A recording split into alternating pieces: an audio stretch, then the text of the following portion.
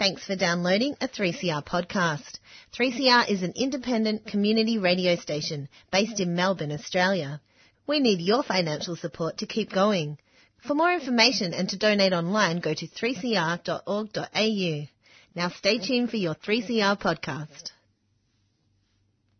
Well, good morning, everyone. You're tuned to Community Radio 3CR. Time is just after 7:30, and of course, you're listening to the 3CR Gardening Show. My name's Pam Vardy. First up, we have to welcome back AB Bishop. Morning, AB. Good morning, Pam. I see we're still festooned with festivities and things in here. Still leftover radiothon. Leftover radiothon, and still trying to collect money. Certainly are. Yes. Still trying to get the dregs to get us up to target. Yes. How short are we? We're not too bad. Yeah. No, we've actually made it up to 11,690 odd, which is fantastic effort. Yeah. But we do have to get to 13,500, and of course we do still have leftover product, leftover books, leftover vouchers. Beautiful. Lots of things still happening. So if anyone wants to ring up and grab some of these while they're still here. Oh, so they can still talk to Doug and do that, or to ring up during the week? No, ring maybe? up during the during week. office hours. Yeah, talk to one of the staff members. That's the easiest, and they can help you along. Yeah, well, it was such a good morning, wasn't it? It was terrific, and I've still got to pick up some goodies. I've still got there you go. $70 worth of goodies to pick up. So wow. I'll be doing that. But yeah, terrific to be in. Fantastic. Okay. We also have to say a very good morning to James Beattie, and James is not only a horticulturist, but Get that right, Pam. Yeah, it's because I'm very excited to announce he's also an owner of Horticology Gardens by Design. Yes, that's my business I've been running for a little while now, and I thought it was high time that I was introduced to such a Yeah, it is high time. Yeah. Yes. Good morning to everyone out there in Radio Land as well. I like the name Horticology. Well, I came up with the idea because I kind of hit on this idea that what I do is it's gardening, but it's also ecology, and all good gardeners worth their salt. You kind of going between the boundaries of those two things all the time. And I thought, well, why don't I just be a complete Philistine and combine the two and create a new word? And so there you have it, horticology. Well, that's great. It is good, and you can follow James on Instagram under Horticology and see all his amazing designs. The horticologist, horticologist. Yeah, and you show all your designs that you do for people, and absolutely. And the real thing that I like is you don't just show the finished product, you show when you're maintaining it, when you're pulling stuff out, and you explain along the way. So it's really good information for people to see the structure of beds and stuff. So you're getting There's photos of lots of flowers and photos of lots of piles of poo as well in equal measure. Yeah, always good to have photos gardening. of poo. You can't have the colour without the brown. No, that's exactly. Intimately related. Yeah, that's right. But it means you've got great soil because you're building it up. It all starts there, really. That's where it has to start, yeah. People dig a hole in the ground. That when we were working for Gardening Australia, there was a story. There was this lady who said that people would dig a hole that a cat would be ashamed of, and then put a plant in it and wonder why it doesn't grow. And I think, well, you got to improve your soil and things first a lot of the time. That's where success builds from. So it's so true. I remember when I studied horticulture, I was absolutely entranced by soil. I actually think I should have been a geologist or something. It just captivated me so much. And after I finished the course, I thought, I'm going to be a soil consultant and conduct soil tests. And I made up 1,000 flyers and distributed them around the neighbourhood, which essentially meant taking them to post office boxes because there's no letter boxes near us. And distributed them to Hurstbridge and Diamond Creek and Kangaroo Ground, distributed 1,000 flyers. Let me come to your garden and do a soil consultation. And I had one phone call. And even then, she just wanted to know what some of the weeds were. So I was like, damn, nobody wants to know what's in their soil. And that is the starting point of a fabulous garden. Exactly. Just get to know your soil. Get out there with a fork, dig around, get your hands dirty, squish the soil and pour a bucket of water in a hole and see how quickly or not that it drains. And, I mean, the more we get to know our soil, essentially the better our garden is going to be. So we're not fighting the one of the main elements of the gardening. That's right. And you know what? Sorry, James. No, you go. You know what I think hasn't helped? for ages there on television, we had all of these sort of instant garden creations, and nobody ever talked about soil on them. They were madly just planning the design and throwing all the plants in, and Bob's your uncle, it's all done, and the owners would come back and go, wow, you know, instant garden. And I don't think that's helped anybody. I think it's boring too. Well, it is. It's a journey, isn't it? Yeah. It's a lifelong journey, not only creating the garden, but getting to know plants and getting to know your soil. And I had this lovely customer come in to work yesterday at Karanga, and she was starting to develop a bee-friendly garden in memory of a young boy that had passed away on International Bee Day. Oh. So she was really new to gardening and getting to know the different plants and everything. And we were just talking about how it's going to be this incredible journey of discovery for her, just learning slowly about the plant. And, I mean, the thing is, you think of people like Angus Stewart and Stephen Ryan, even they're still learning. And look at how much knowledge they've got. That's right. You know, and like sometimes I think, oh, my goodness, the more I know and learn, the more I realise what I don't know. Yes. And it's kind of sometimes... We're all the same. Yeah, sometimes it's super scary, and I sort of wander around the nursery and I'm like, how come I didn't know about this group of plants or this group of plants? And yet it's all that discovery, and slowly over time you learn more and what plants can go where, and that's what I find so fantastic about working at the nursery. You know, don't tell Evan, but I really would work there for nothing. No, we won't tell him. Don't tell him. You know, because you're always learning. And customers that come in, you know, so many of them have got this incredible knowledge base. You know, Shirley Khan, who comes in really frequently, and, you know, Sandra McMahon and lots of other people, and they come in and you know, you can wander around with them and they'll talk to you about the plants and what they've done in their garden. So it's really wonderful. Fantastic. And I presume you're still giving talks about your book? Yes, it actually hasn't stopped. It's been quite incredible. I think had about 20, so, you know, for the year altogether. So I've done, a good many presentations. And what I find is terrific is a lot of them are linking in with Council's Garden for Wildlife great programs that they've got going. A lot of councils are launching those programs, and, you know, I'll go along and do a sort of supplementary presentation. And it's exciting because they seem to, the audiences are getting bigger and bigger and bigger. And which, you know, all that says to me is that people really want to create gardens that support and protect native critters. And it's the middle of winter, so once we actually get into warm weather, expect the crowds to swell even more. It is. It's quite incredible. So yes, lots of presentations about habitat, which is that's terrific. Wonderful. That's really encouraging. It is, and lots of people coming into the nursery. Actually, Evan and I were talking yesterday. We need to do a little pamphlet. We've got lots of pamphlets in there for people to take away, and we need to do one on native bees because more and more people are coming in and they're buying the bee hotels, insect hotels that we've got, and wanting to know what plants can I plant that will attract the bees, and so it's definitely spreading, and people are realising, you know, in Australia we've got over 2,000 species of native bees. And they keep discovering more, damn them, so my book's out of date already. That always happens when you write a book, eh? So frustrating. It's like, 1,600 plus. Well, of course, don't forget that the botanists are doing their darndest to make any plant you write about out of date with its name. So. Kills you. It's so frustrating. But the way I look at it is if you just at least remember, I mean, Callistemon, Melaleuca, all, you know, Alocasuarina and Casuarina, who knows where they are. But, try and keep up to date as much as you can. James is very good at keeping up to date with plants. Like when I was writing my book, I sent a few sections through to him, and he was like, "Oh, this one's had a name change. This one's had a name change." I was like, "Oops, lucky you read it. Thank you." It was the grasses section, and they continue to go through revision at a pretty rapid rate as well. Yeah. And they're just mind-boggling, really, and frustrating. But I don't know. There's this thing about pedantry. I don't know. I'm quite. I don't know. I think it's that slight Stephen Ryan disease. He's like the proudest pedant that I know on the face of the planet when it comes to plants. And thank God for him. Yeah, really. Exactly. Yes, I agree. Yeah.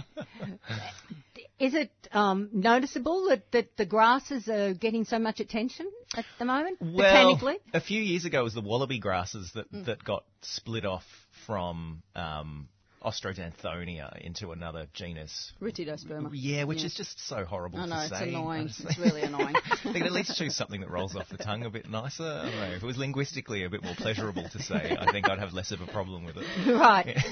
But it's a lot of that research. A lot of those name changes are happening because there's a lot of genetic research going on now that, whereas 50 years ago all of plant taxonomy was based on morphology, the actual way plants look and things like that. But now that we have genetic analysis, we're finding that there's a lot of different relationships between plants that we didn't know before, and things that we thought were related weren't, and actually deserve to be put in their own category. And those things continue to evolve, apace, really, and will continue to, I think. Yes, and the same in the animal world as well. Bats, for instance.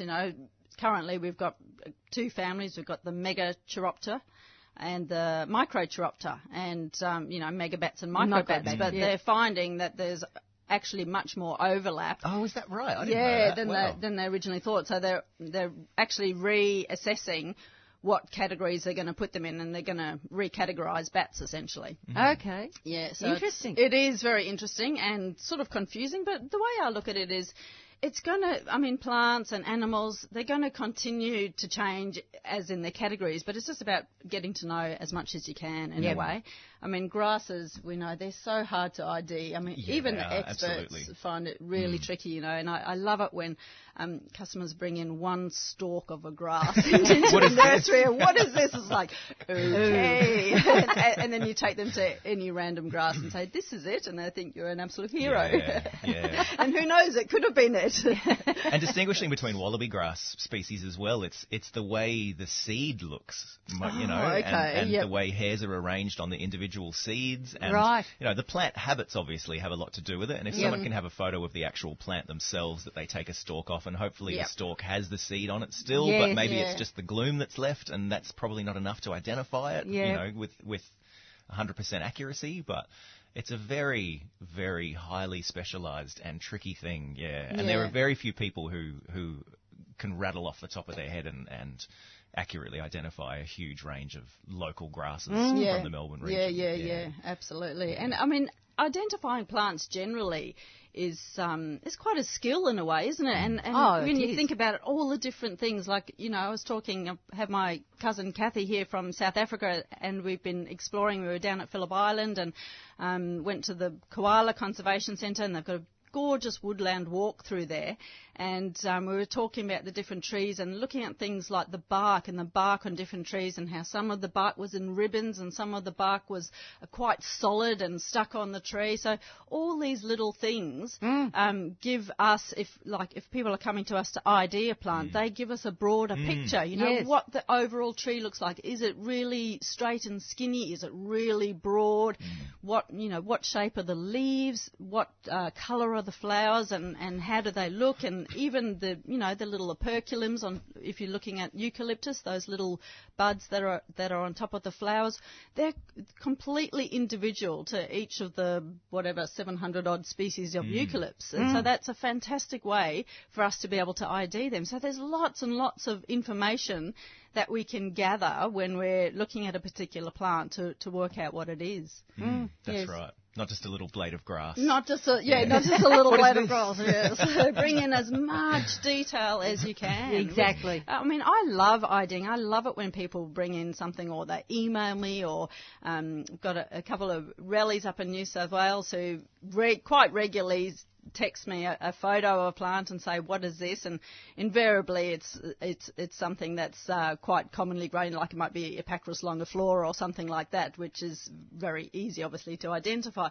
But I love the puzzle of going in and narrowing it down to a family, and then narrowing it down even further. So it can be tricky, but it's a fun puzzle to do, I think.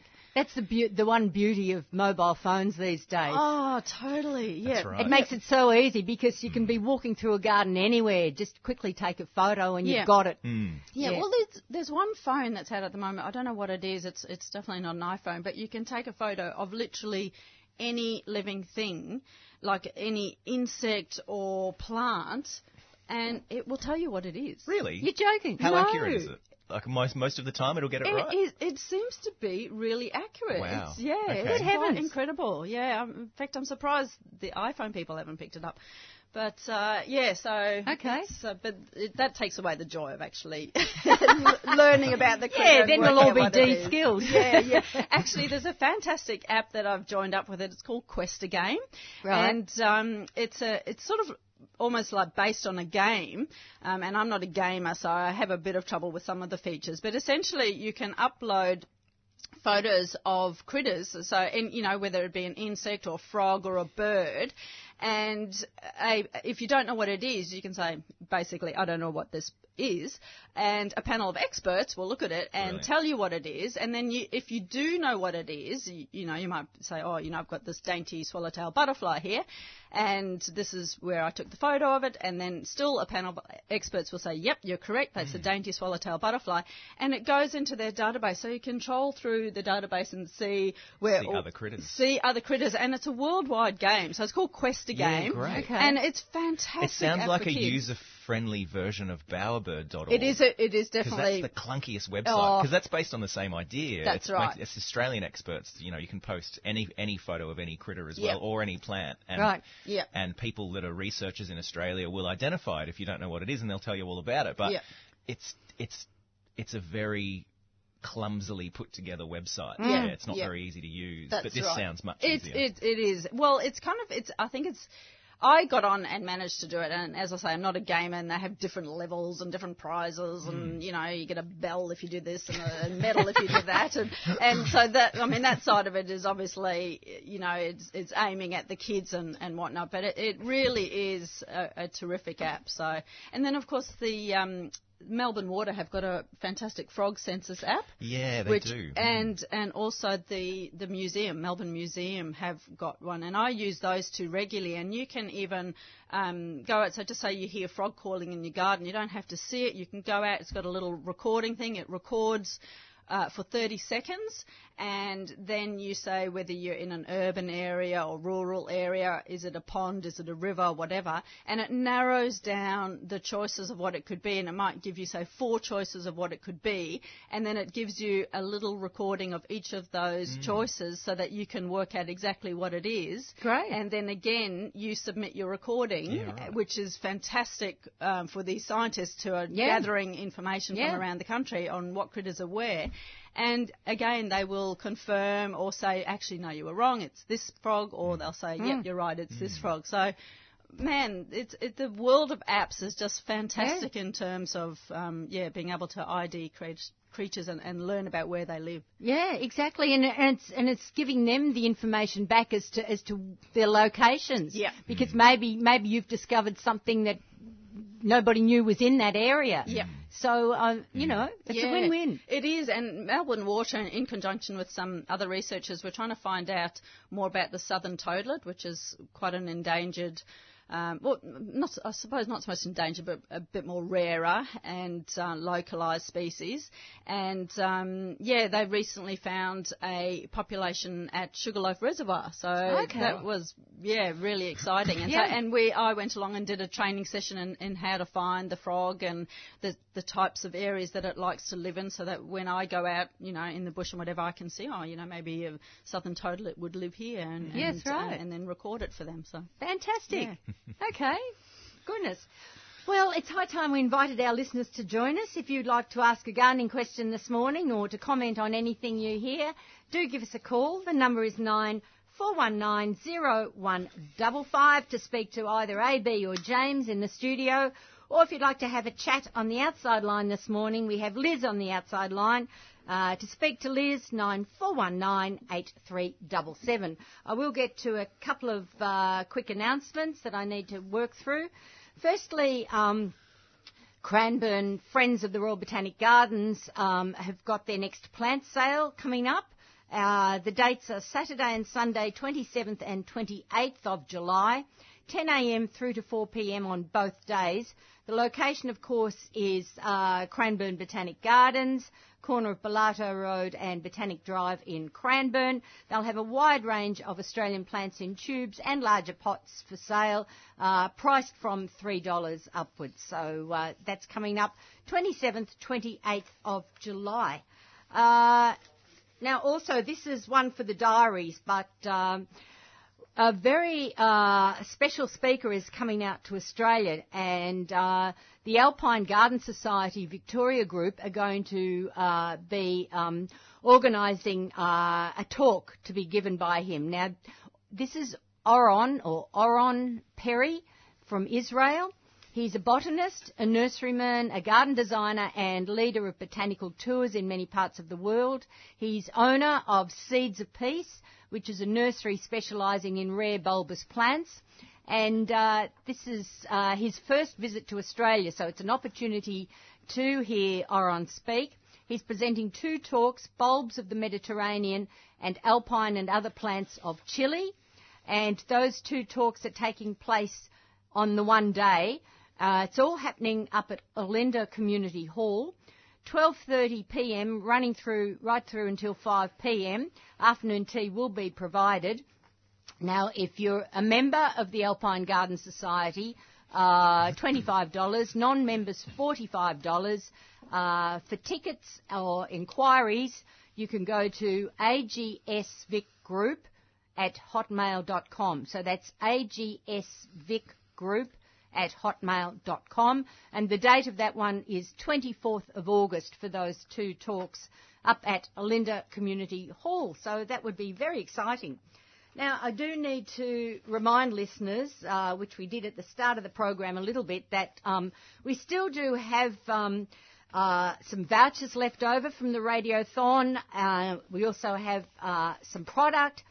Or we've also got books. So if anyone is interested in popping into the station during office hours, you can have a look over the product and the books and see if there's anything there you'd like. Otherwise, you can give one of the staff members a call during the week and just say what you would like. Now, I will quickly go through the leftover vouchers again for you, because these are usually, these can be posted out to people, so, and they can also be given as gifts, of course, to friends or relatives.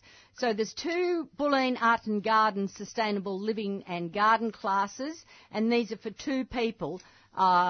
Total cost for each one is, not for each person, but for each 2 people, a voucher is $80. So that's 2 separate classes, and you can choose. You can go online and have a look at the amazing classes and workshops that they run down at Bulleen Art and Garden. So there's plenty there to choose from to decide which one you'd like to go to. We also have one $20 voucher for Branch Out Nursery, which is in North Ringwood, and in fact that's where Chloe Foster works, I think about 3 days a week from memory. There's also one Edible Eden design class, which is to take place on the 27th of July, so not far away, and that's on native edibles, walk, talk and taste, and that's held in Karen Sutherland's own garden there. We have one $50 Fitzroy Nursery voucher, and we still have vouchers for our very special private tour of Ripponlea, and that's to take place on the 2nd of September. Now, that's a $50 voucher, normally worth $60, but $50. This is especially for our listeners. It'll start with a tour of the garden with Matt, who's Operations and Public Program Coordinator out at Ripponlea, plus one of the National Trust gardeners. That's touring the garden. And then after that, you tour the inside of the mansion with Matt to hear all about the history of the mansion as well. So that's all taking place 2nd of September. We still have vouchers for that one.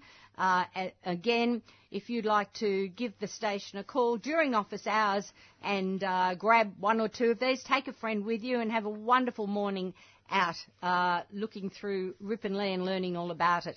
In fact, I'm hoping to have Matt on the program over sometime in the next few weeks, so you can find out a little bit more about it then. Okay, so as I mentioned, if you'd like to ask a gardening question, the number to speak to AB and James, 94190155, or to speak to Liz, 94198377. Now, Susie phoned and a name for the Plant ID app that was invented. Quest-A-Game. Quest-A-Game, okay. Yep. Yes, but you've mentioned a few other apps actually, too in passing. That's not a plant ID, that's more critter. Right. Yeah, so that's more about insects and frogs and whatnot. Yep. And we talked about a couple of the frog apps. So that was the Melbourne Water one and the Melbourne Museum app. Did we talk about a plant ID app? I did talk about a phone. I'm not sure which phone it is, but there's some phone that you can take a photo of a critter or a plant and it IDs it for you. Okay. Which, yeah. Sounds like it's going to put a lot of botanists, etc., out of business. I don't think so. They'll make sure they don't. Technology ruining the value of knowledge again. That's right. That's exactly right. But Pam, just getting back to those Ripon Lea. I mean, both James and I, obviously, we used to work at Gardening Australia, which was behind when it was behind Ripon Lea. Yes.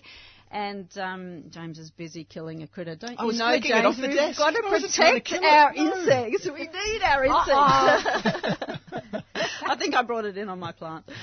Anyway, yeah. So I mean, it's worth going just for the fernery alone. Yeah, it is. How absolutely. amazing is that fernery? Before we came on air, I was saying that I took my nephew there Yep. a few weeks ago, and we were having a wander around the place, and he's kind of interested in horticulture. He was working with me for a while, and he was kind of, it's really good. Middle of winter, there's not a huge amount of colour around or anything like that. But as soon as we walked into that fernery, he just almost wet himself. Right. He just loved it. It's absolutely massive. loved it. Yep. It's so absolutely impressive. massive. Yeah. And of course, they've got that heritage orchard there and the vegetable Of course, garden, yeah, which provides all the vegetables for Attica. Attica, that's right. I always yes. love having a wander through there and see what they've got growing. So Yes. they had a huge crop of yam daisy coming along when we Oh, were there really? a few weeks ago. Yeah, they did. That's so exciting. Oh, I wow. think they So might Ben be Shuri is think cooking so. yam daisies. Yeah. There was Wow. quite a lot there. Yeah, Yeah. because you need quite a lot. You've grown them, haven't you? Yeah, I have. Yeah. So they've got several beds planted out. Wow. I was looking at them and having grown them before. I was a bit, you could have gone a bit harder with those. You could have been a bit, put them a bit more dense in. Had them spaced quite a bit. But but yeah, there's quite a few of them. So if anyone wants to pay $600 for a lovely meal involving yam daisy, then go to Attica at some point in Or the next month or spend two. $5 on a packet of seeds and grow your own. So have you eaten them? Did you harvest and eat Yeah, I yours? did. Yeah, delicious. Was it Yeah. a very quick meal? It was a very quick meal. Yeah, I just roasted them. So as one of the ways that the indigenous nations would have cooked them was just kind of roasting them on a fire. So Yes. I just did kind of roasting them in the oven as well. Fair enough. Kind of slightly sweet, almost coconutty kind of flavour. Oh, and okay. Quite soft, nice, but good, really good. So But it didn't taste like chicken then? not like chicken. okay. Yeah, no, unfortunately not. Any But- similarities to, say, a Jerusalem artichoke? No, I kind of likened it more to a taro kind of Oh, thing. right. Okay. Yeah. So quite starchy. Yeah. More similar And to how taro. large or small? Well, the ones that I got were, I think there's a video on my Instagram actually, but it'll be a few years ago. It's a few years since I've done it. But I got tubers. I did pretty well. I got some tubers that were, what's the best scale to describe it on, really? Yeah. It's all relative, isn't it? Yeah. Yes, Is it a is. carrot? How big's a carrot? Like there's those baby carrots that you get. I've never seen them in Australia, but you get them overseas where they're little kind of thumb-sized carrots. Mine were my yam daisies were about that big. Okay. And they were in clusters around the individual plants. Okay. Oh, right. Yeah, right. They weren't just individual tubers; they were clusters of tubers. Okay. Yeah. And is it a matter of harvesting that season so that they're tender, or can you let them go another season and they're a bit bigger? And I don't know the answer to that question. I pulled mine out and ate them all, but I did save seed off of some and sowed them, and they germinated. But I needed room for other things, so I ended up whipping them out and not growing them again. Right. Unfortunately, but to grow them well, I think you need to get your timing right, as with every vegetable crop that you plant. But I planted my yam daisies at the end of autumn and harvested them in very early spring. So I looked at the date that they have the Yam Daisy Festival here in Melbourne that the Darebin Council puts on the Merry Creek, and I thought, well, if they're harvesting at that time of year, what time of year would be best to put them in the ground? Yeah. Yes. And I got my timing pretty good, I reckon, because I produced pretty sizable tubers off about a dozen plants. Yeah. But yeah, look, I really liked them. I thought they were nice, but long-term cold weather crop, you know, if I was going to go away for a few months over winter or something, I'd probably think about, you know, putting them in. But I did buy them from tubes, and you know, if you're buying them for tubes and they're $2.95 per tube, and you want to plant 200 of them, then it's a bit expensive. It's pretty expensive. Yeah, I often think that with veggies, you know, the more that you can get from the one plant, like tomatoes, you get a whole bunch of tomatoes. You know, onion, you put one onion, you get one onion. Yes. So I'll go and buy an and onion. they're so readily available, there's no point. Exactly, yeah. Whereas actually leeks, I did leeks a couple of years or a while ago now, but they were fantastic, and they just hang around in the ground until you're ready to pick them. So yeah, really enjoyed that. But so would you recommend with the yam daisies that rather than use them through your ornamental garden, actually have a separate bed like a vegetable garden? I grew them in the vegetable garden. Yeah, fantastic. Yeah. So it's one of those things, I reckon, because I've tried to grow them on my nature strip as well, which is soil is completely unimproved. And I generally just plant stuff in there, and it never gets any supplementary water from a hose at all. Yep.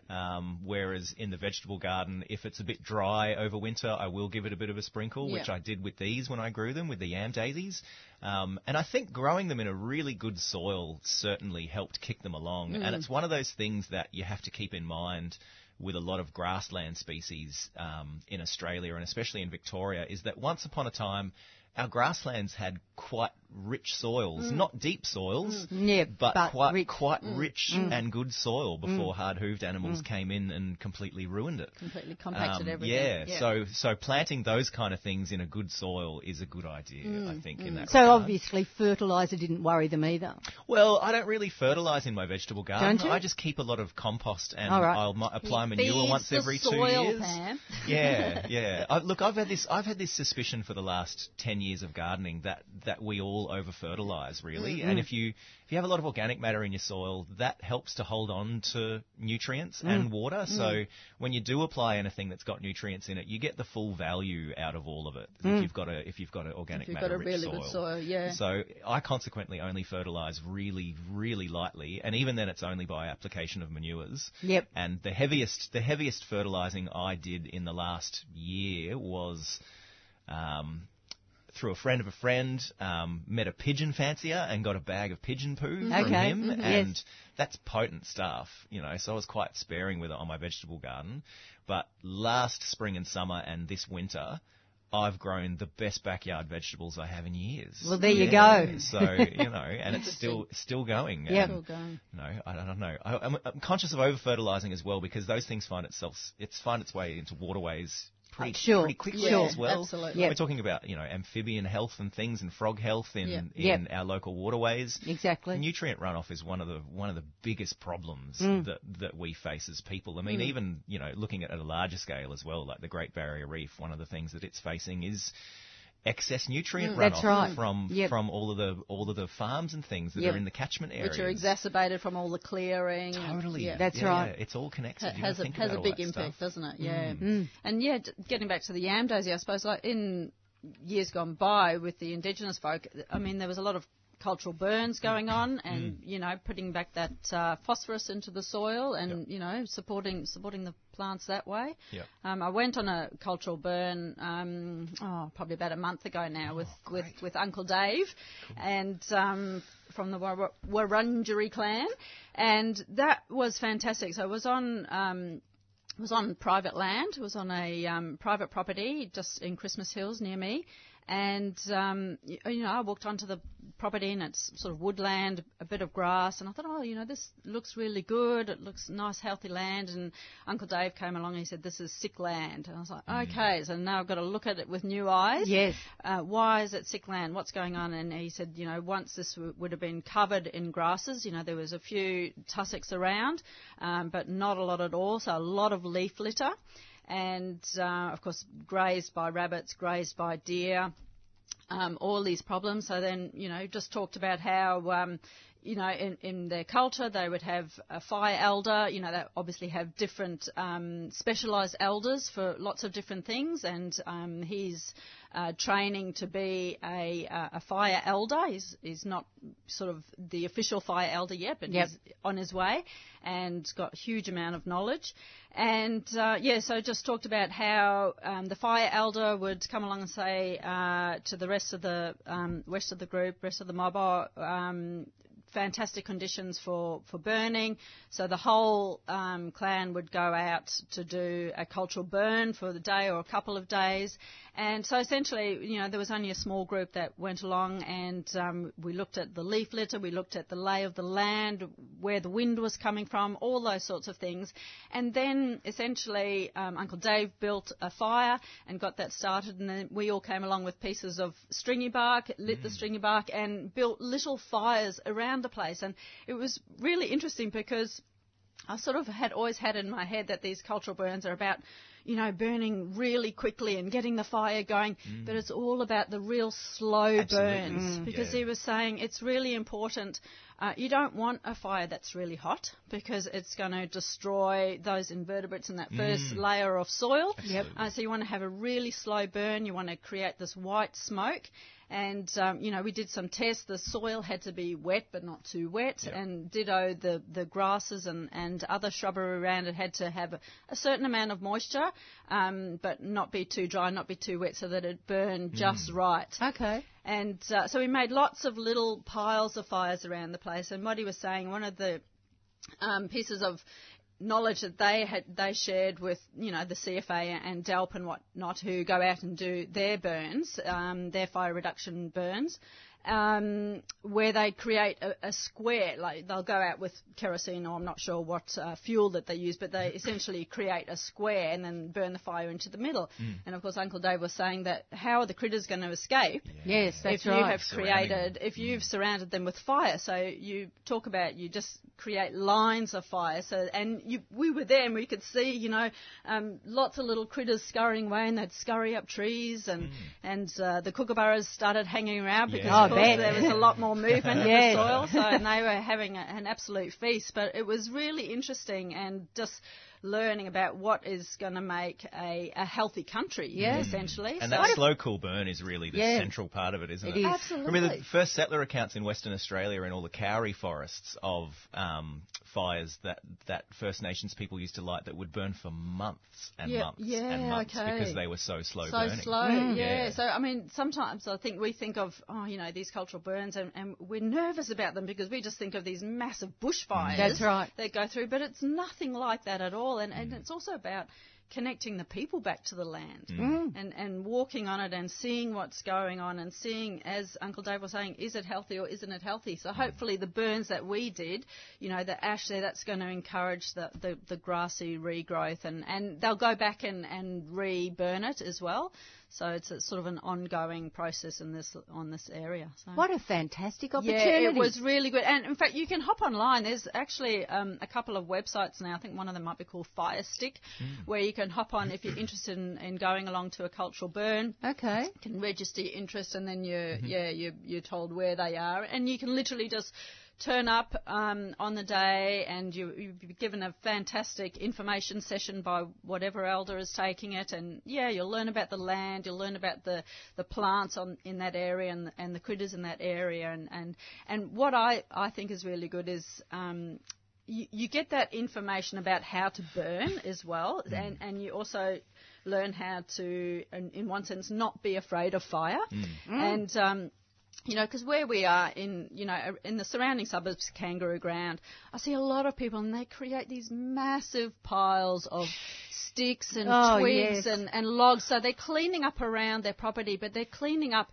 in a sort of a perimeter that's much further from the house. I understand that people, obviously, you don't want your house to burn down, but then they clear up these huge swathes of land around the property, and they really are destroying the local ecology simply by burning. Yeah.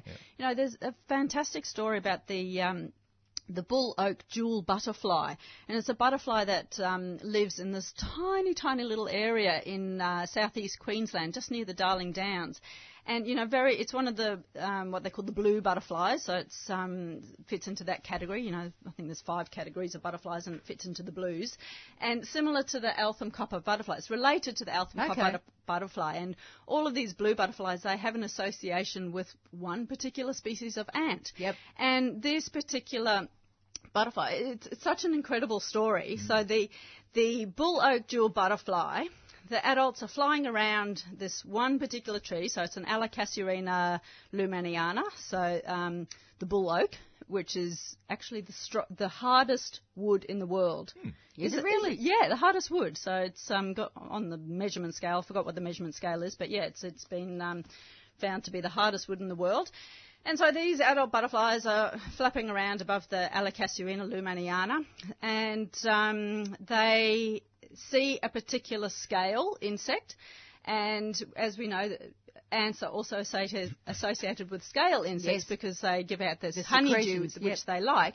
And so the butterflies are flying above, and they look down and they go, "Ooh, look at that scale insect. And I recognise that scale insect. That's a friend of that particular ant that I like." So they come down.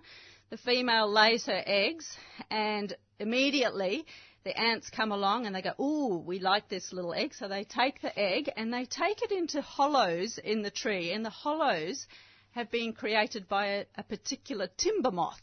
Okay. And by the larva of this one particular timber moth that burrows into this tree, and the ants have their nests in there, and so they take it in there and they nurture it, and when it hatches, same with the Eltham copper butterfly, they take the larva. When the larvae are really little, they carry the larvae out to feed on the leaves of the Alocasuarina, and they take it back into the safety of the hollow of these moths every night. And when the larvae get a bit bigger, the ants leave a little pheromone trail, so the larvae follow that pheromone trail, and it's absolutely insane. And what researchers have found is that these ants, they also live in nearby Angophora trees, so that they live in the mistletoe of these particular Angophora trees. Right. But to get from the Angophora trees to the Alocasuarinas, they go on logs. They don't like to go on the ground. Okay. So, of course, what happens with all the logs lying on the ground that is just essentially rubbish, farmers come along, they use them for firewood, or they clear them because they don't want fire going through the land, and essentially you just absolutely break that ecology of the butterfly, which is 100% dependent on these ants to take it around the place for its survival. Wow. That's incredible. So, and that's one story that I often think of when I'm driving around Kangaroo Ground and see everyone creating these massive piles of sticks and twigs. I want to say, you could be destroying a butterfly. But it's interesting that people don't make that connection. They just think they think debris, fire, death. So they want to get rid of it. That's exactly right. And also because these the trees has such strong wood, they're used for wood turning. They're really popular for wood turning, and they're really popular for fence posts. And I think they used to use them as for nails in ship repairing in early colonial days in Australia. That would make sense. Yep.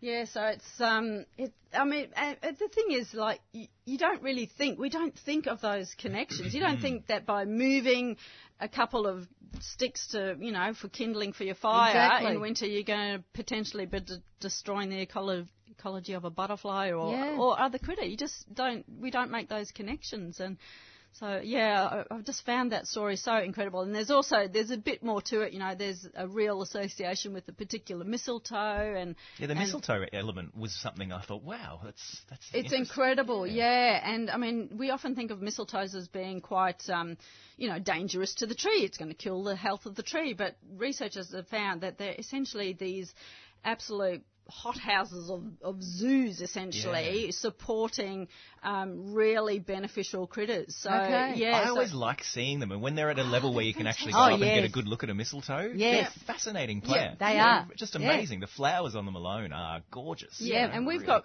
the most mistletoes in the world in Australia, which is, it shows how important they are on an ecological scale. And, if farmers leave them, a lot of farmers, clear their their land, but the savvy ones leave certain trees, certain mature trees that have got these mistletoes in them, and essentially they're all the supporting bugs that are going to come down and protect their crops and whatnot. Good for their crops. Yeah, they're really good for the crops. So fantastic. I love that bull oak, and it's same with the Eltham copper butterfly story. Exactly, it's a great story. Very similar. Very similar. Yes. But beautiful story. Yeah, great, excellent. That sort of reminded me that I should remind listeners that NAIDOC Week is coming up. And as part of NAIDOC Week, Friends of the Melton Botanic Gardens are having a guided walking tour next Friday, 12th of July. So you can do a guided walk through the Melton Botanic Garden to see indigenous plants from the Melton region and Aboriginal use plants, including bush tucker plants. It'll be a gentle walk of about 1.5 hours, followed by morning tea. Highlights are the natural features and remnant vegetation, Ryan's Creek and the Lake Indigenous plantings, Koori Student Garden, Indigenous Peoples Garden, Victorian Volcanic Plains Garden and the Bush Foods Garden. So, as I said, it's all taking place next Friday, 12th of July, 10 a.m. till noon, with morning tea provided.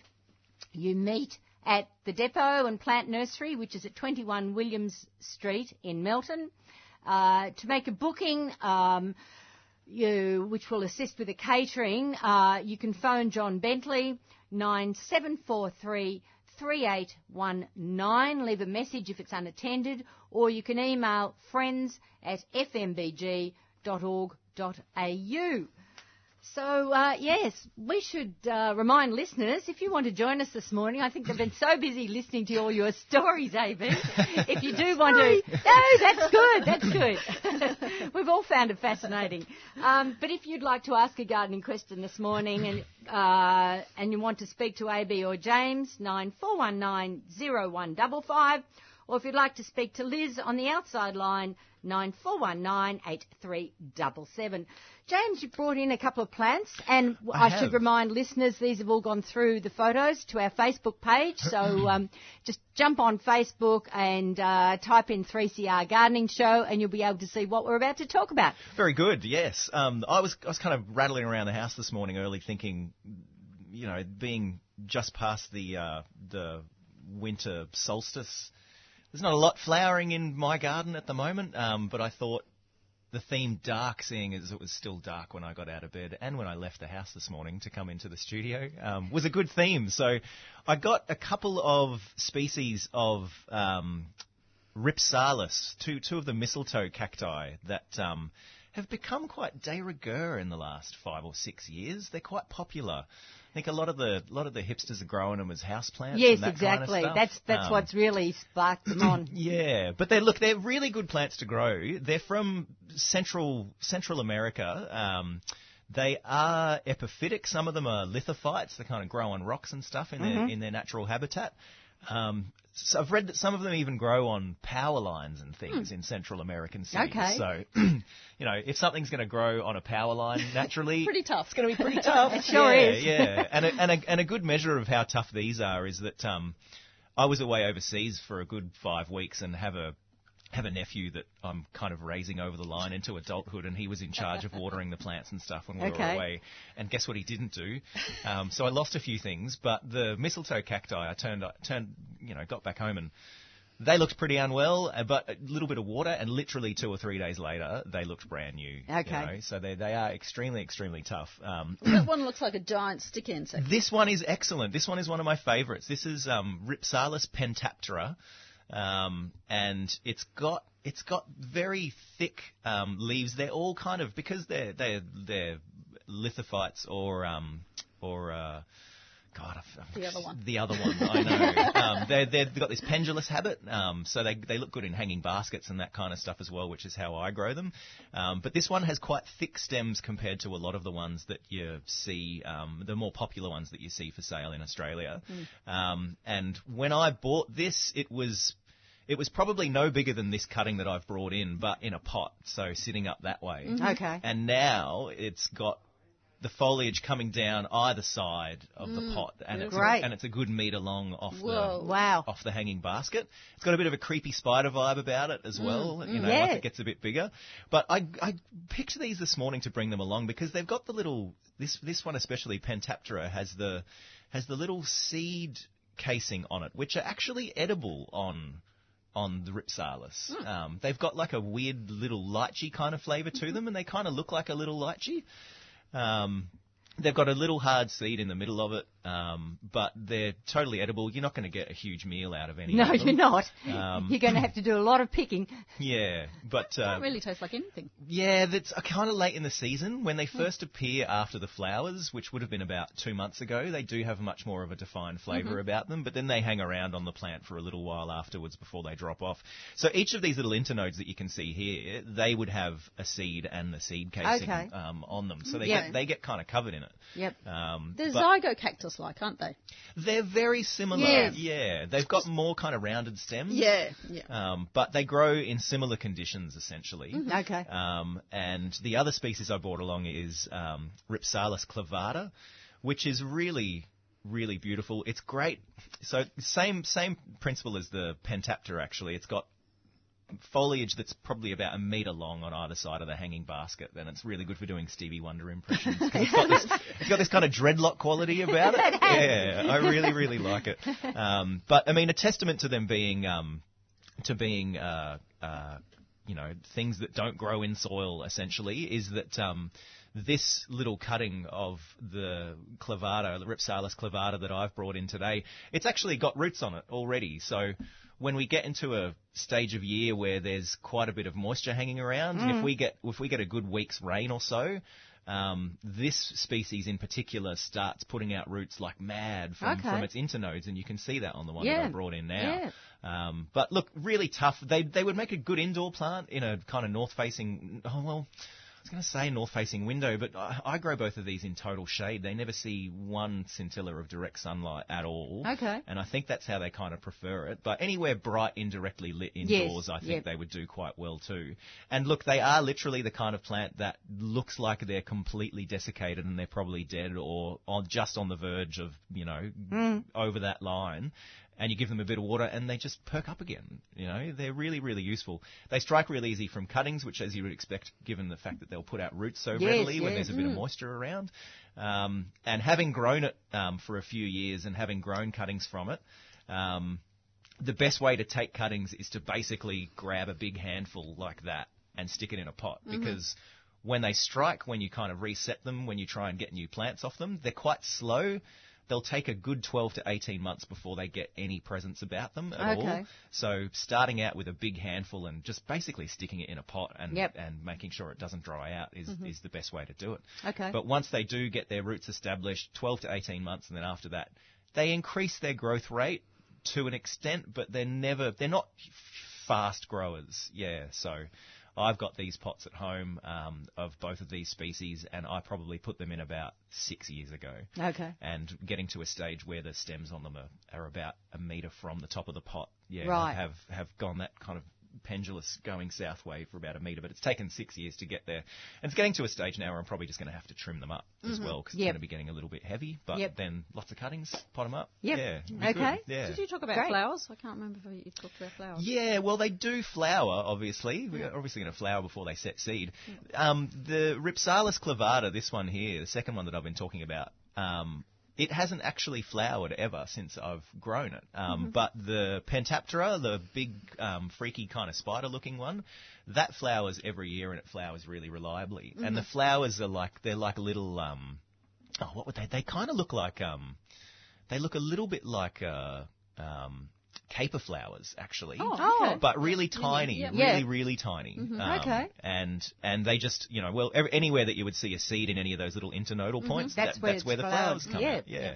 And it's the kind of thing that, you look at it and it's kind of late summer, early autumn that it would flower. Okay. But yeah, highly ornamental. Yeah, really, really nice. But a good couple of plants. And look, they're the kind of thing that if you start growing them, you'd probably get quite addicted to them and want to collect quite a few of the species as well. But talking about taxonomy, they're one of those genera where it's moving all the time. So.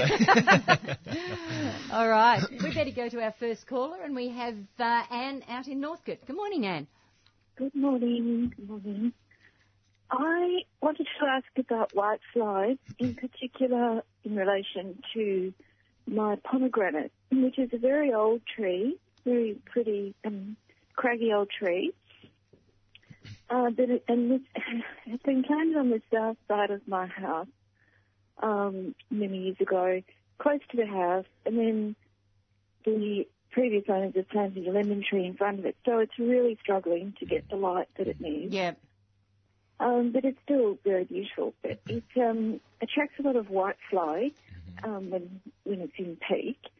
And I've tried a few different things. I've got the yellow thing panned down, and I just wondered, I tried to remove all the autumn leaves from the site a few years ago, and that seemed to make quite a difference to the reproductive cycle of the whitefly. So I didn't put them in the compost, I put them in the bin, and just that general hygiene. Do we think that the whitefly do? I mean, I'm wasting my time doing that and not putting the leaves in the compost, because if it's not the way the whitefly reproduces, then I'll stop doing it, if you know what I mean. Yeah, and look, the whitefly, I mean, there's a couple of species of whitefly, but sort of quite hard to tell the difference. So whitefly is whitefly. Sapsuckers, as you probably know, produce honeydew as well, so you can get a sooty mould thing going on, especially if it's not in a really sunny spot. And as you probably realise, they breed up super, super fast. So the thing with whitefly is to break that life cycle as quickly as possible. Same with, aphids at the start of stone fruit season, when they start coming into the nectarine and peach trees. If you break that initial life cycle, you really are going to get control of the population. One of the ways you can do that is sticky yellow traps. Whiteflies really are attracted to yellow, and that's a fantastic way of starting to break that life cycle. You can hose them off. You sort of treat it like aphids in a way. You can hose them off, you can vacuum them off, if your vacuum can reach out there, you can squish them, but essentially it's just about breaking that life cycle before the population explodes, essentially. And I'm not sure they would overwinter in leaf litter, I don't think they would. Yeah, so I'm not sure cleaning the leaves up would really help at all, to be honest. Yeah, I think that's just giving yourself extra work. One of the ways that I've controlled whitefly in my garden at home in the past couple of years, and look, to be going to the cause of the problem as well, the fact that the pomegranate isn't getting much sun and it's struggling and it's not particularly healthy. Yep. That's the reason the whitefly are going for that's it. right. So, you can try and get rid of them with a great many ways of treating them, but unless you address the root cause, you're always going to be going to have problems. You're reacting to the symptom of it rather than the root cause of it. So getting that pomegranate, digging it up and getting it out into an area that's got much more sun, a lot more sun, a lot of air movement. Absolutely, the whitefly will not touch it if the plant is happy, because they're extremely tough pomegranates. They're one of the most bomb-proof plants on the face of the planet. It could be about a 40-year-old tree. It's not moving. It's not dig-outable. Yeah, okay. That's a shame. And the lemon's about a 20-year-old tree. No worry. So you don't want to go They're around planted on the digging south roots side of the house, did you say? Yeah, yes, that's not great for either of them. I might put in a new pomegranate for Yes, I'd be tempted to lash out and buy a new one. One of the kind of novel ways that I've... It's right outside my bedroom window, and it just brings so much pleasure. Sure. So you don't want to move it at all. But look, one of the novel ways that I've treated whitefly in my garden in the past is there's a parasitic wasp that you can get from Bugs for Bugs. I think it's... I can't remember what the common name of it, but I think its scientific name is Eretmosceras hyartii or something like that. But I've purchased that a couple of times in the past, and I've introduced it into my garden in early spring. When I started the garden that I'm in now, I found that the first few years that I was in while the garden was still young, I got a lot of whitefly early in the season. And if I didn't, as AB said, break that life cycle, then I would just continue to have problems with it all the way through spring and summer. So I got onto Bugs for Bugs, and I got some of these little parasitic wasps, which I think are originally from India. And then introduced them into the garden, and they reduced the incidence of whitefly by about, I reckon, maybe 70 or 80%. It didn't get rid of them completely.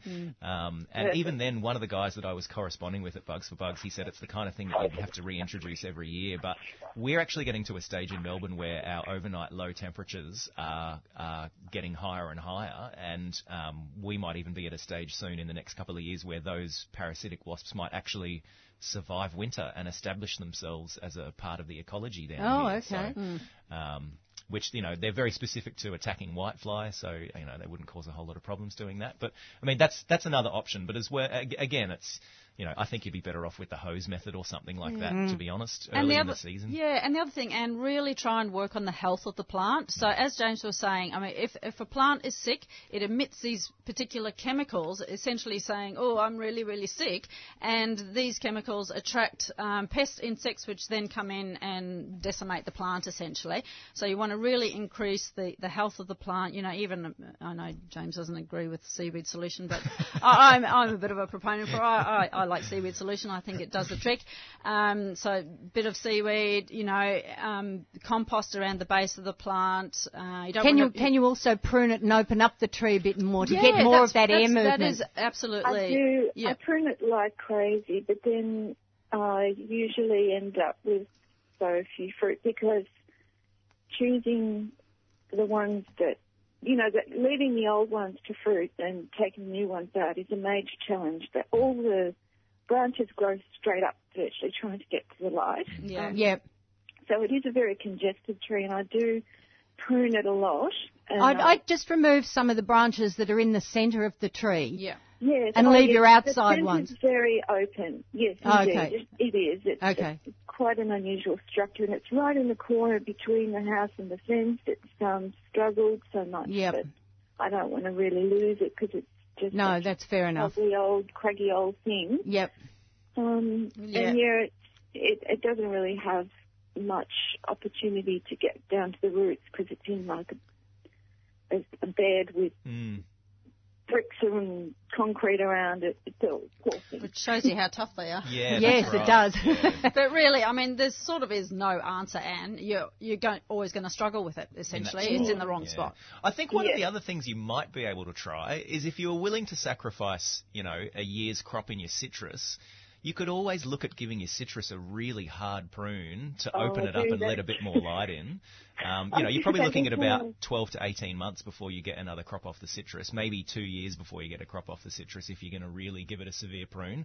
But that's going to let a lot more light in. It's going to let you maybe prune up the pomegranate a bit more, not as severely as you would the citrus, but it's going to allow a lot more. It's going to allow a lot more sunlight in there. It's going to allow a lot more airflow, which could go a long way to reducing your incidence of whitefly on that pomegranate. It's another option. Has done. And because my citrus has got heaps of gall wasps, I'm constantly taking limbs out. And, right. So it's just badly situated. So, all right, well, I just really wanted to know about probably that life cycle thing because it's such a waste to put the leaves in the bin. I'd go ahead and put them in your compost. Yeah. Or leave them in situ. You know, I mean, one reason that plants lose their leaves, essentially, the nutrients from those leaves then go into the soil to feed the plant again. I mean, if a plant needs mulch, it's a self-mulching plant and it'll drop its leaves. If it doesn't need mulch, it essentially won't drop its leaves. But get those sticky yellow traps out as well, Anne. All right. Well, all of those things are great, and the wasp advice is something really worth considering. But also, as you say, AB is giving the plant a little bit more health around the base. Yep. Thanks very much. Okay, good luck with that.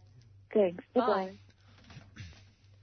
That number again, if you'd like to join us this morning, 9419 0155 to speak to AB or James, or to have a chat to Liz on the outside line, 94198377.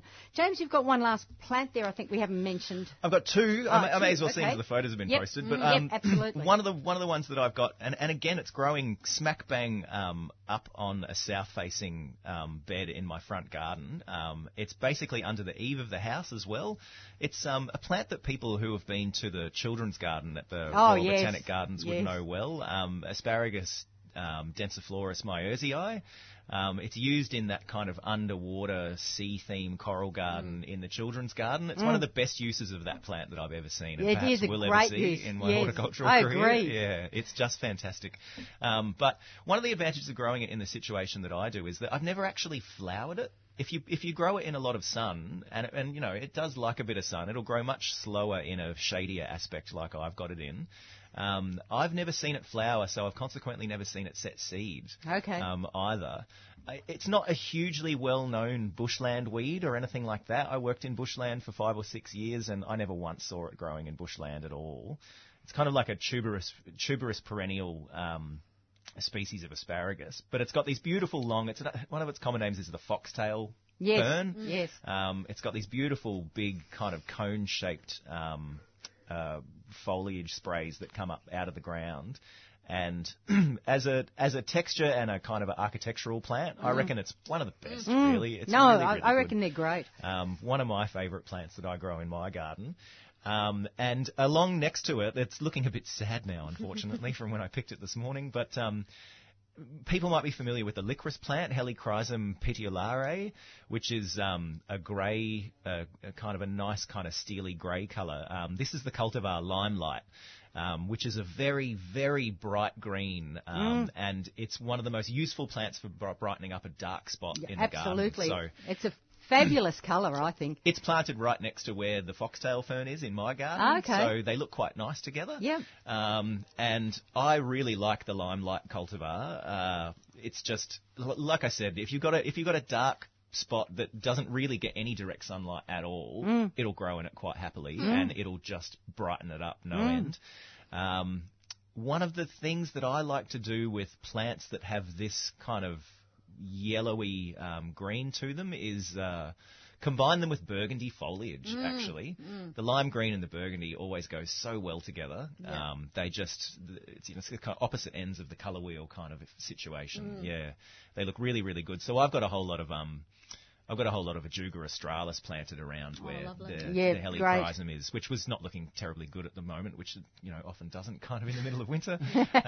But those two things, that kind of yellowy, limey colour foliage and burgundy foliage together, fabulous. Look really good. Yeah. And they're all my plants for today. Yeah. Wonderful, wonderful. We've had a query on the outside line. Marnie would like to know the best time to move a mandarin tree. My advice would be to wait until it starts actively growing again in spring. Let the soil warm up a little bit. Absolutely. And then it should take off. Yep. You don't want to be doing it now because the chances are you're going to put it into a hole, and if we get a whole lot of rain, it's going to sit there in the soil and be cold and wet, and it's not going to be happy. It's not going to be happy at all. Yeah. So I would usually, I don't know, what time of year would you reckon, AB? Maybe November? Yeah, maybe. Until we proper warm up? Yeah, I would. Yeah. So when it's warm, essentially, and when it's warm before it gets really too hot. And try and take as big a root ball as you can. Definitely. Dig a trench around even a little bit. Yeah. You could get started now. You could get started just starting to trench it up a little bit, and then when you actually make sure you've got where you're going to relocate it all prepared, ready. And I'd also get hessian or something like that to wrap around your root ball as you lift it, so that you can do the least damage possible, because I think most citrus are fairly shallow rooted, aren't they? Surface roots. So you really need to try and protect that root ball as much as possible in the shift. Absolutely. Yeah, and one, like talking about trenching, so maybe not even necessarily trenching at this point, but one of the tricks that you can do is, maybe a foot away, a foot and a half away from the tree, depending on how large it is. You just put put the spade in, dig the spade right in, literally cutting through some roots, and then you move, a metre to the left or right and do the same again. And essentially, so you're not cutting all the roots of the tree, but what you're doing is you're cutting some of the roots, and then it starts setting new roots in that area. So when you dig it up for good, it's already starting to have those new roots that are sort of ready to go into the new soil. It's a good little tip, actually, when you're moving trees. It is a good tip. Yeah. If you give yourself a 6 months plan, a 6 to 12 month plan to move a tree, you've got pretty much 100% chance of success most of the time. Yeah, depending, of course, on how big it is, and then have your hole prepared beforehand.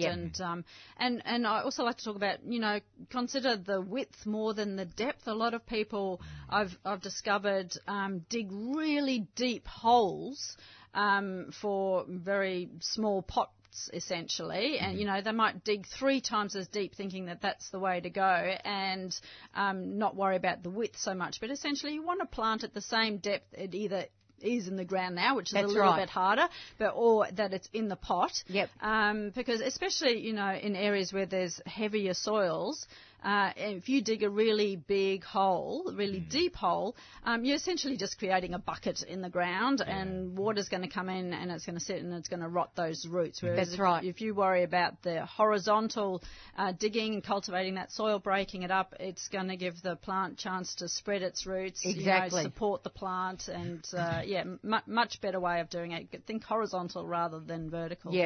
Good tip. In terms of potting up, I suppose. Yeah, definitely.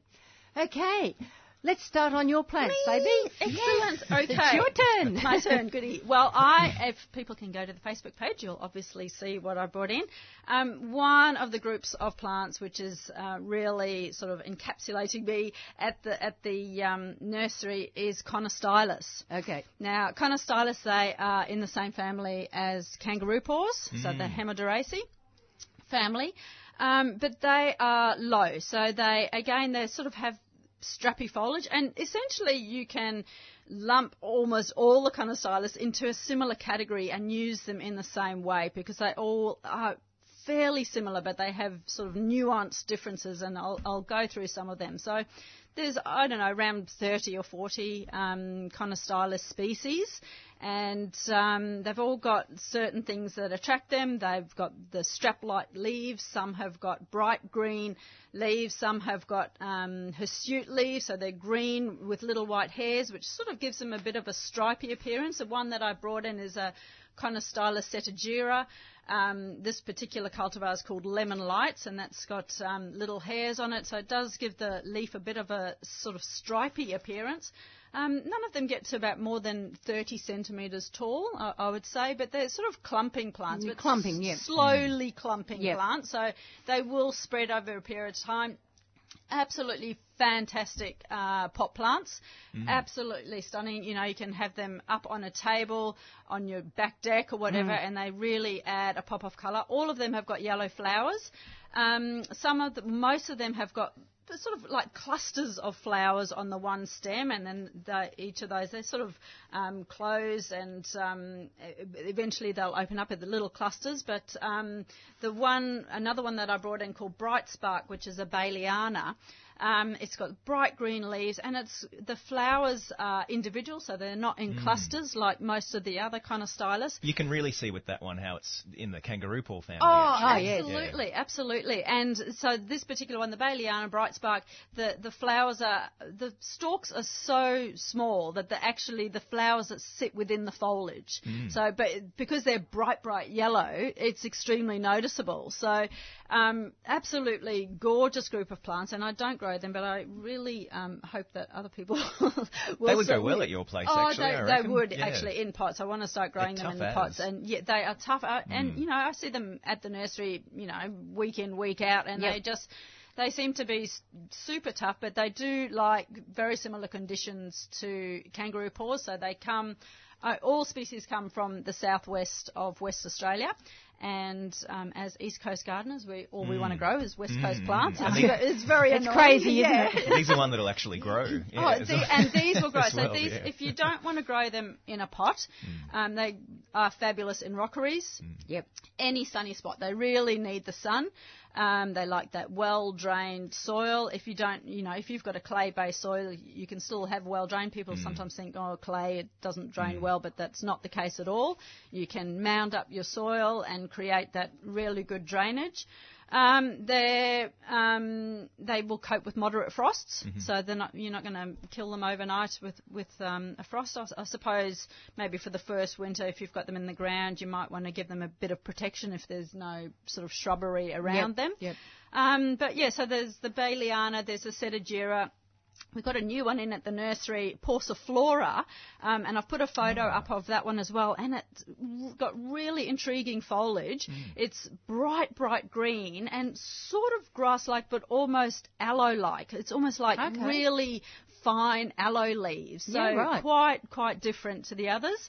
And then, of course, there's Candicans, Conostylus candicans, which has got beautiful grey foliage, which, of course, looks absolutely terrific with the clusters of yellow flowers next to it. So all of the foliage is sort of same, but different in a way. It's either bright green or lightish grey or darker grey. They look like a substantial grass clump or something, don't they? They've got that appearance about them. Yeah, they do, and they spread via rhizome, so they will eventually clump up, but they'll take their time to do so, but really good plant for a sunny spot or, as I've seen them used extensively in coastal gardens, and they always go really well in a coastal location. Yeah, absolutely. Get a bit of a sandy soil. Yeah, that's the good drainage. Yeah, sunny location. So, there's 40 species, but there's, probably maybe 10 that are being seriously cultivated, and I think it's a little bit underused still, so it's I agree. a bit of a novelty plant, but certainly a plant that, you're not going to waste your money buying it, essentially. It's not one of those drop-dead fusspot plants. It's a good plant for a small space as well. Talk about city gardens wanting to go native, then that plant has got to be one of the best going, I reckon. Well, it'd be perfect in a courtyard garden. It would, absolutely. Yeah. Well, Mum's got a small courtyard garden, and I potted her one up into a lime green pot. She wanted a lime green pot, and at first I was like, it's going to look terrific. But it actually does look terrific. So, and that it's going great guns. So, it's fabulous. And that was a really shallow pot, I mean, these pots are probably 25 centimetres tall, and that's essentially all you need. You could just keep it in that depth pot, but go slightly wider to give it room to move. Go for a saucer. Exactly. That would look great. Or even a bulb pot, that sort of shallowness would work, but really terrific group of plants. Excellent. Yes. Brilliant. Okay, we've got time to tackle a couple more. We're going to get to another one of my plants. I don't usually get time to talk about any of my plants. I know. Before you go into I'm going to say I have a love-hate relationship with this plant. Well, when I finish, James, it's just going to be a love relationship. All right. So I am talking, so a bit of a common plant now. This is our lovely Hardenbergia. And the purple one. The purple one, yes. And a climbing plant or a scrambling plant. I've used... I brought in the Happy Wanderer. So I've used it both. I've used it as a climbing plant to cover our chook shed, and I've used it as a ground cover plant. So you can use it either or. They scramble nicely over rocks and logs that are in the garden. They do look good as a ground cover. They're fantastic as a ground cover and terrific habitat for frogs and lizards, and use it to scurry underneath. There's only 3 species of Hardenbergia. Which I didn't know. I thought there might be more. So there's Comptoniana. Comptoniana, which is a WA species. Neither did I. So it is Per brevidens. Perbrevidens. And that's a Queensland one. So I'm not even sure if it is cultivated at all. Maybe it is cultivated up in Queensland and they've got a few plants up there. But essentially down here we use the Comptoniana and, of course, the Violacea. Yes. So Comptoniana, extremely vigorous. I mean, they're all, again, similar to the Conostylus. It's sort of same but different. Almost eucalypt-like leaves, those kind of longish what would you call that? Come on. Well, where's Stephen when you need him? Just almost like arrowhead-shaped leaves, deep green, followed by the beautiful sprays of pea purple flowers, essentially, this one. So the Violacea also comes in the white, so there's an Edna Walling white, and there's a white and purple.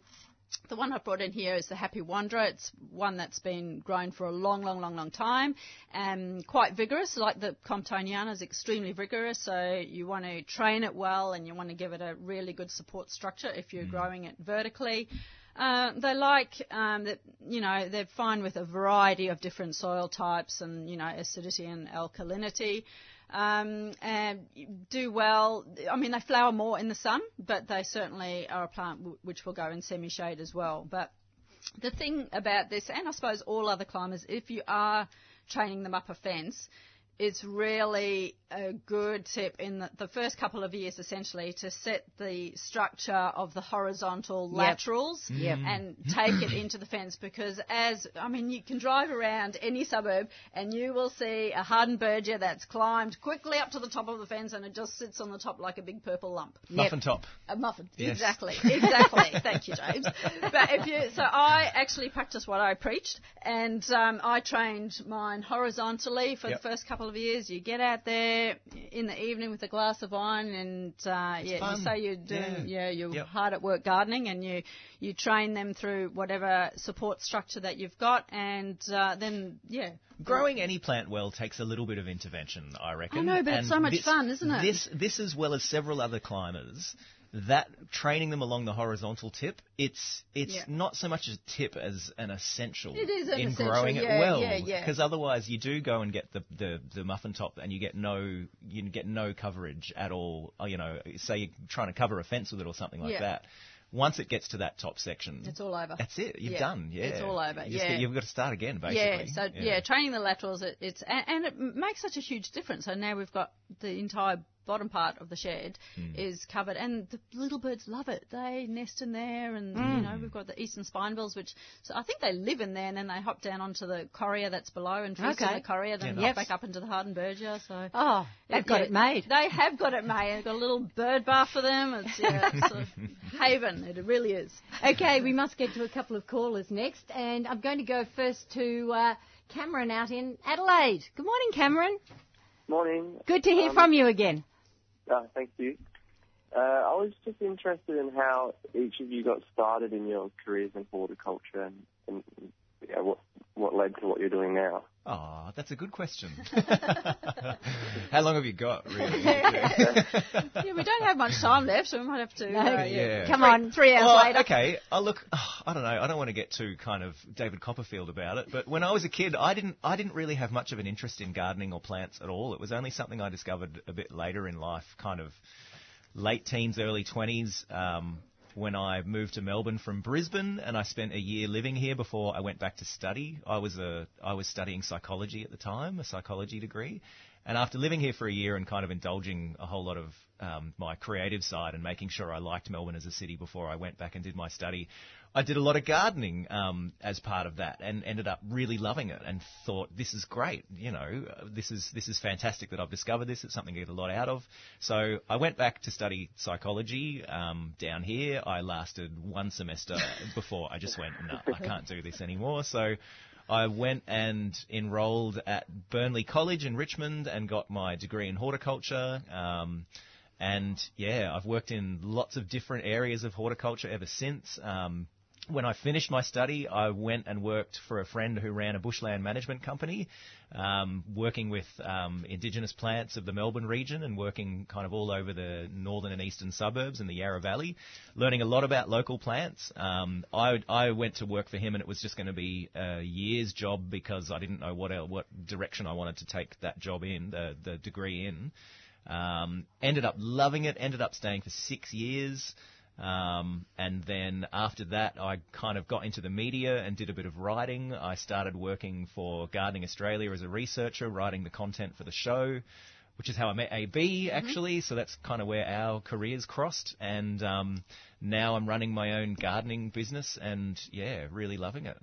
I got into horticulture to get my hands dirty, and I'm certainly doing that now. So there we go. That's really interesting. Yeah. Really Okay, AB. And in terms of me, I actually had both my grandmothers, my paternal and maternal grandmothers were into gardening, so I was involved in gardening from quite a young age, and but didn't think of it in terms of a career. So that was in England and South Africa, and then I came out here and eventually studied writing. And I was just finishing my writing degree, and I was standing in the queue waiting to put some form work in the foyer, and I was going through all the other courses that they had at the college, and I was like, oh, look at that, horticulture. I love gardening. I didn't even know you could study horticulture. So I came into studying it later in life, and pretty much haven't looked back since, and now really like to combine the writing side of it as well as the horticulture side of it, and found a real absolute love. In fact, since I arrived here in 1983, I just fell in love with native plants. So that's sort of, and as James was saying, moved a little bit into the media, write a bit for Gardening Australia, and worked for the TV show for 5 years, and here we are. So, bit of a journey for I suppose, same as anyone. Just and of course, you've now published 2 books. Published a couple of books. 3 books, I think. 3, yes. 2.5, yeah. Yep. That's the side of it I really love. I really love sharing the knowledge and getting feedback from people. Yeah, thanks for that. Okay. Just quickly, any advice you'd have for someone who's interested in pursuing a career in horticulture, like how they would go about, I guess, taking the first step? Or look, I think one of the best things to do is to look for a course that has a very big practical component in it. I guess it's a bit of advice that I would give, given my experience. I enrolled at kind of Victoria's best known school of horticulture, which at the time was and still is under the auspices of Melbourne University. But it used to be like a TAFE level system back in its heyday. And I spent 4 years studying horticulture, and I did not put one plant in the ground as part of a prac in that degree. And if I had my time again, I would have enrolled in something definitely at a TAFE level that had a big hands-on component, because you can read as many books about gardening as you want, but until you actually do it, and until you start handling plants, until you start gardening properly, you can read as many books as you want, but you'll never learn as much as when you're actually doing the practical stuff. I have to agree with that. And I actually did a couple of diplomas. I did a diploma in production, landscaping, and a diploma in sort of design and whatnot. And I would agree with James. Ours was pretty hands-on and practical, and but also a strong theory component. So I learnt from both of those. And the other thing I would say, what is terrific, is hop online and search on horticulture jobs, and just go through, and you'll start to get a sense. There's tree jobs and arboriculture jobs and bushland jobs, and you'll get a sense of what sort of work is out there for you and what you might want to specialise in. And people who run those kind of gardening businesses, they're often looking for people, they're looking for hands to come along and help them out. That's right. And if you go along and you're a good worker and you're also interested and you're asking questions, then, that's a really good start as well, because you're going to be working with someone who's got a bit of knowledge about them. And there's one thing people that are into gardening love, it's talking gardening. Yeah. So, if you go to work for someone and you ask them questions, they're going to love you. And even if you do almost like a work placement program, you're upfront with them and say, look, I'm just interested in this side of gardening, could I come and work with you even for one day for free, go along and see what it's all about, and then move on to another part of horticulture and see what that's all about. And then, of course, there's a lot of sort of theoretical horticulture jobs and media horticulture jobs, but essentially they're all about the practical side of it as well. But, I mean, there really are. There's so many areas that you could move into. Cool. Thanks for that. It's really good advice. Good on you, Cameron. Good luck. Appreciate it. Thank you. Bye. And we'll also go to Robert, who's in Mitcham. Good morning, Robert. Yes, good morning all. It's been a very interesting show this morning. Thank you. things are going along very well, and I think the only relationship my call has is at the back of my workshop. I've got a lovely Hardenbergia that's about to burst into flower. Oh, great. Lovely. Yes, it's so good at this time of year, especially when the acacias start popping as well, having the yellow and purple together. Yes, okay. The reason for the call is because of some of the interesting places that communities you visit. I've got an old wood lathe in that shed that's down the back there. It's similar to one that's up in Sovereign Hill, a very old, previously steam-driven one. It's on about a 6-foot bed. It's old cast iron. If any of the communities are interested in it, I'll be happy to talk to them. Wow, that's yeah. So you're obviously selling that, Robert? Well, if they're interesting enough, they can have it. Oh, right. That's terrific. And large, is it? So you need a bit of machinery to move it, or just a trailer? You certainly need a trailer to move it along. It's on a 6-foot bed at the moment, a big heavy wooden bed. It's cast iron, sintered, tapered bronze bearings and a couple of face plates. But as I said, the only time I've ever seen one like it was up at Sovereign Hill. Yeah, right. Oh, that's really generous of you, Robert. And absolutely. have you given your number to Doug? I haven't. No. You haven't. So maybe if you go back, not now, if you give it to him. If you just hold on, Yep. I'll get Doug to pick up and take your contact details from you. Okay? Right. Yeah, it's very generous. So Yeah. just hold on. Thank you. Than's, Robert. Wow, that's terrific, and I actually think I know someone who might want that. Yeah, okay. Yes.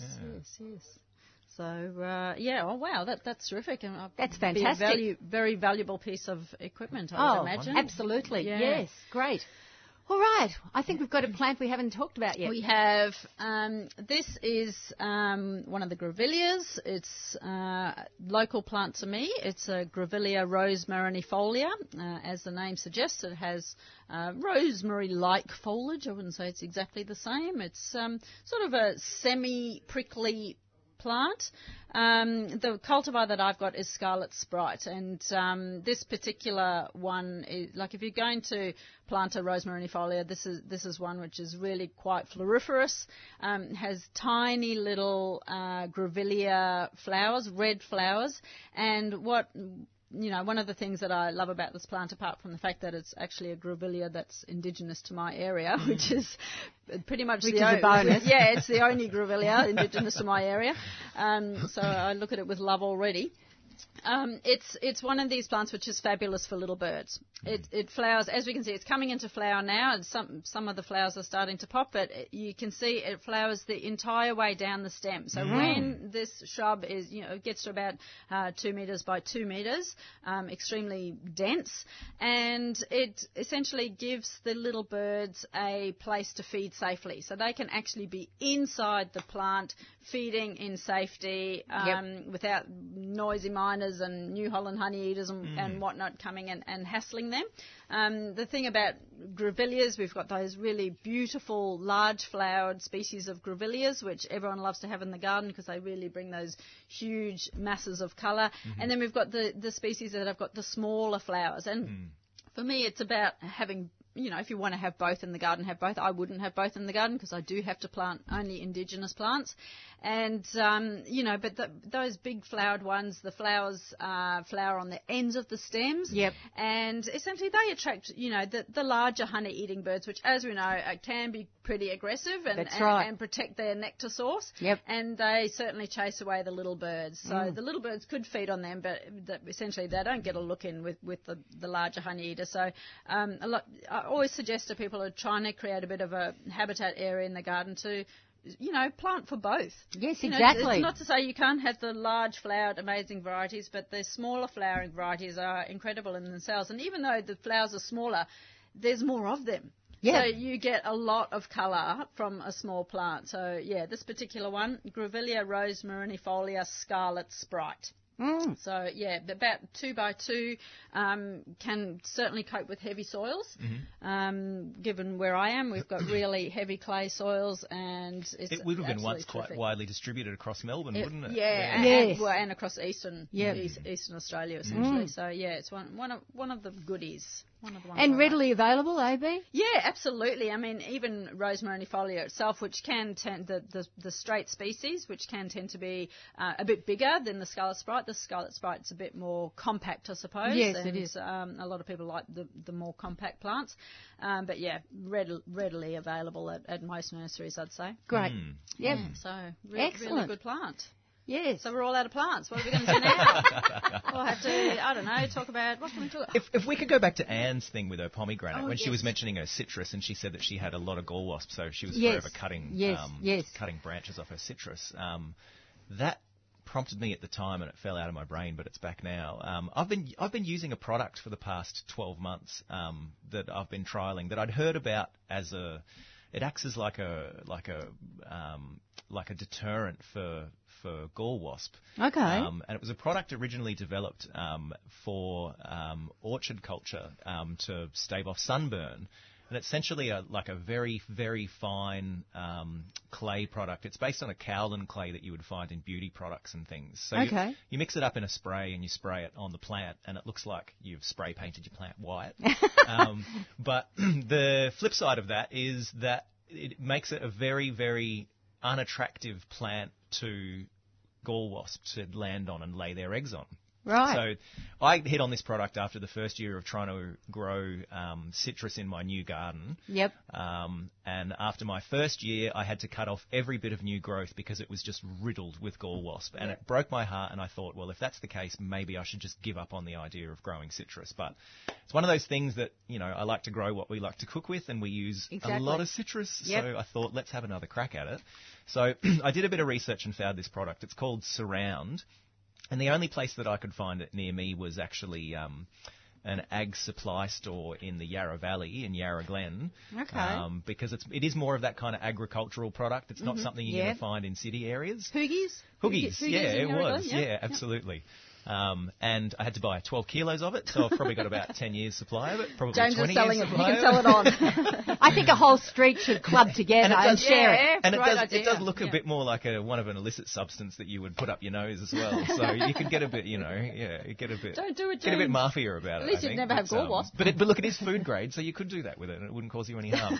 But If you wanted to. How much is it smothering the leaves? Because is that going to stop it photosynthesizing? That's a great question, because no, it doesn't. The clay particles are so fine, and the way that it's sprayed on the plant, it looks like it totally covers it, and it looks like it would peg back photosynthesis. Yep. But that's one of the reasons why it's used so much in orchard culture, is because it cuts down 100% on the possibility of sunburn. Right. But it also allows photosynthesis to keep happening. Wow. So it keeps out the ultraviolet, not ultraviolet light, but the wavelength of light that makes plant tissues heat up, but it lets through the light that plants use for photosynthesis. Okay. So the other flip side of it, apart from being a really good deterrent for gall wasp, is that even when you get into that really high summer period in Melbourne where it's really, really hot, and like citrus shut down in the winter because it's too cold, they also stop growing when it gets really, really hot in summer. Last year, both of my citrus grew through the hot period because I kept applying. And it is the kind of product, for it to work, to keep gall wasp at bay, you do need to keep applying it. Yep. After rain, essentially, yes, definitely. But any bit of new growth that emerges on the plant at any time, really, you've got to go and you've got to reapply it, because it's that new growth that's particularly susceptible to gall wasp laying its eggs on. Early in the season, I find as well, so from mid-spring to kind of midsummer is when gall wasp is most active. And definitely being very, very persistent with applying it throughout that time. I was applying it from maybe once every 2 weeks or so throughout that time, and I even used it in a couple of client gardens who had massive problems with gall wasp, and it has reduced the incidence of it in my garden by 99%. Really? In my client's garden, it's reduced the incidence of gall wasp by 85, 90%, and it's only because I'm not going to those clients as regularly as I usually would. Yep. But has massively, massively cut down on the incidence of gall wasp. Right. Yeah, yep. And it's one of those things that because my citrus are newly planted, they're essentially only a year old because the first year they were in the ground, I had to cut everything off anyway. So all the growth that's on them now has only happened in the last 6 to 9 months, essentially. And once they get to a stage where they're bigger, I'll only have to apply it. Excuse me. I'll only have to apply it to the new growth as it's emerging. It's not something I'm going to have to cover the whole tree in, because once you get to that woody stage, the gall wasps they don't really go and lay their eggs on it. And if they do, it turns out as a little bubble that you can just scrape off anyway without having to cut the whole branch off. But yeah, it's called Surround, and it's registered for organic use. It's just a clay, basically. It's a very superfine clay that you mix up in a spray bottle and you spray it on, and it goes on very quickly. It's very easy, and it's extremely effective. It's interesting. One of the presentations I gave was for the City of Whitehorse Sustainability Week. They had a week of incredible different talks, and on the same day as me was a guy called Duncan Cocking from a company called Leaf, Root and Fruit, and essentially it's an organisation that helps people set up food forests, which absolutely terrific idea, and really based on the model of forests out in the wild, but these are all edible plants. And he was saying that they're actually experimenting with not doing anything with gall wasps, because in Melbourne we're following the sort of the model of eradication and prevention of Queensland and New South Wales, where in actual fact it has a bit of a different life cycle down here and is active at different times and whatnot. So they're experimenting with some plants by not doing anything with them, and they actually think they're having a bit of success. So that's something that I intend to hop onto their website and just follow up their research, what they're doing there. So by doing nothing, what is the outcome of doing nothing? I can't remember, but it was saying something about the life cycle was different, and we're treating it in the same way that Queensland and New South Wales treat it, when in actual fact we should be treating it, if we are treating it at different times. Or I can't actually remember, but you just prompted me then there was something that I'll have to look as well. I'm intrigued by that as well. Yeah, so that's Leaf, Root and Fruit. Sort of a food forest garden. Well, I think in New South Wales it's actually compulsory to cut off your gall. Okay. Oh, yes, it is. I didn't know that. Well, I don't know if they have inspectors going round, but I would love that job. I think you just want to go around and talk to other gardeners. You can put a little cap on, James. But if people do have trees that are heavily infected, I should remind listeners that the wasp usually emerges any time from between August and October. Yeah. So really now is the time to prune out, to cut off those galls before the wasps emerge. Definitely. So, perfect time to be doing it right now. Absolutely, for sure. We have only got, just under 4 minutes. If there's anything else you think we should be mentioning quickly for listeners, what to do this time of the year in the garden? Well, not so much what to do this time in the garden, but as I was talking about earlier, I've got my cousin here from South Africa, and we've been doing a lot of touristy things. Okay. And one of the things that we did, we went down, had a little trip down to Phillip Island. Oh, yes. And, they've got the Phillip Island Nature Parks, and essentially... They're a great organisation. They are fantastic. We went to the Koala Conservation Centre, which has this incredible woodland walk, and you can see, the koalas are essentially out in the wild, but they bring branches down low so that they come down low to feed, so you can see them. So we saw a lot of koalas sort of up close and personal yesterday, which was terrific, but they're all essentially wild koalas. And we did the penguin parade, and that was all terrific. It's such an incredible story, that with the Summerlands Bay, how essentially it was a buyback in the 80s, in the mid-80s. Joan Kerner, who was the Environment Minister at the time, someone who actually cared about the environment, apparently. Yeah, unlike our current environment. Yeah, exactly. She basically got the government on side, and they had this buyback for the whole southwestern tip of Phillip Island, which is essentially is the sort of, it's shaped like a dolphin. It's essentially the dolphin nose. And they bought back the whole area. They and they got rid of all of the houses, which of course was extremely controversial and very difficult, I would imagine, for the residents who were living there at the time. But essentially over a period of, I think it was about 20 years, they purchased all the properties, either pulled them down or removed them, and it's essentially just this incredible conservation area now. And, they were saying that these little penguins, or the fairy penguins, they were going to become extinct on Phillip Island, and now they're just back in really good numbers, and you can drive through this area. It's an absolutely beautiful area. There's Cape Barren geese everywhere. We saw the Cape Barren geese. They're fabulous. They're insane. How they are not close to extinction is one of the great mysteries, because they're so docile, and the way they wander on the road, and you stop your car in front of them, and they just look at you as if to go, what? Yeah, what? Get out of my domain. Yes, I know. I can't speak highly enough of the nature parks down there. Yeah, and to have the foresight to do that. Absolutely. It's a world first. Yes. To actually reclaim an entire suburb, essentially, is a world first, and it's such a good model. If you're going to compulsory acquire land to build a railway, why not do it to return it back to nature? Exactly. It's a better reason. Exactly. It's a much better reason. Yeah. And so the penguins have returned en masse, and you can go down there and you can actually, obviously see them waddling out of the beach. They're so cute. And then there's boardwalks all through the area, which is only open until a certain time at night, and you can be really close and see them having a chat with each other and having fights and doing their loving and all sorts of things. And it's been so successful that there are actually other spots on the island where penguin colonies are starting to set themselves up on other points around the island. I'm not going to say any of them. But I know of several spots where there are kind of fledgling colonies of new fairy penguins happening. Wow. Yeah. Beautiful. So it's a very good success story. Yeah, that is brilliant. Yeah. Okay, well, we have run out of time for yet another week. A big thank you to Doug and Liz, who've been handling all the phone calls this morning. A big thank you, of course, to the team of AB and James. Good to see you both in the studio again. We will be back, of course, next Sunday morning at 7:30. So until then, bye for now. You've been listening to a 3CR podcast produced in the studios of independent community radio station 3CR in Melbourne, Australia. For more information, go to allthews.3cr.org.au.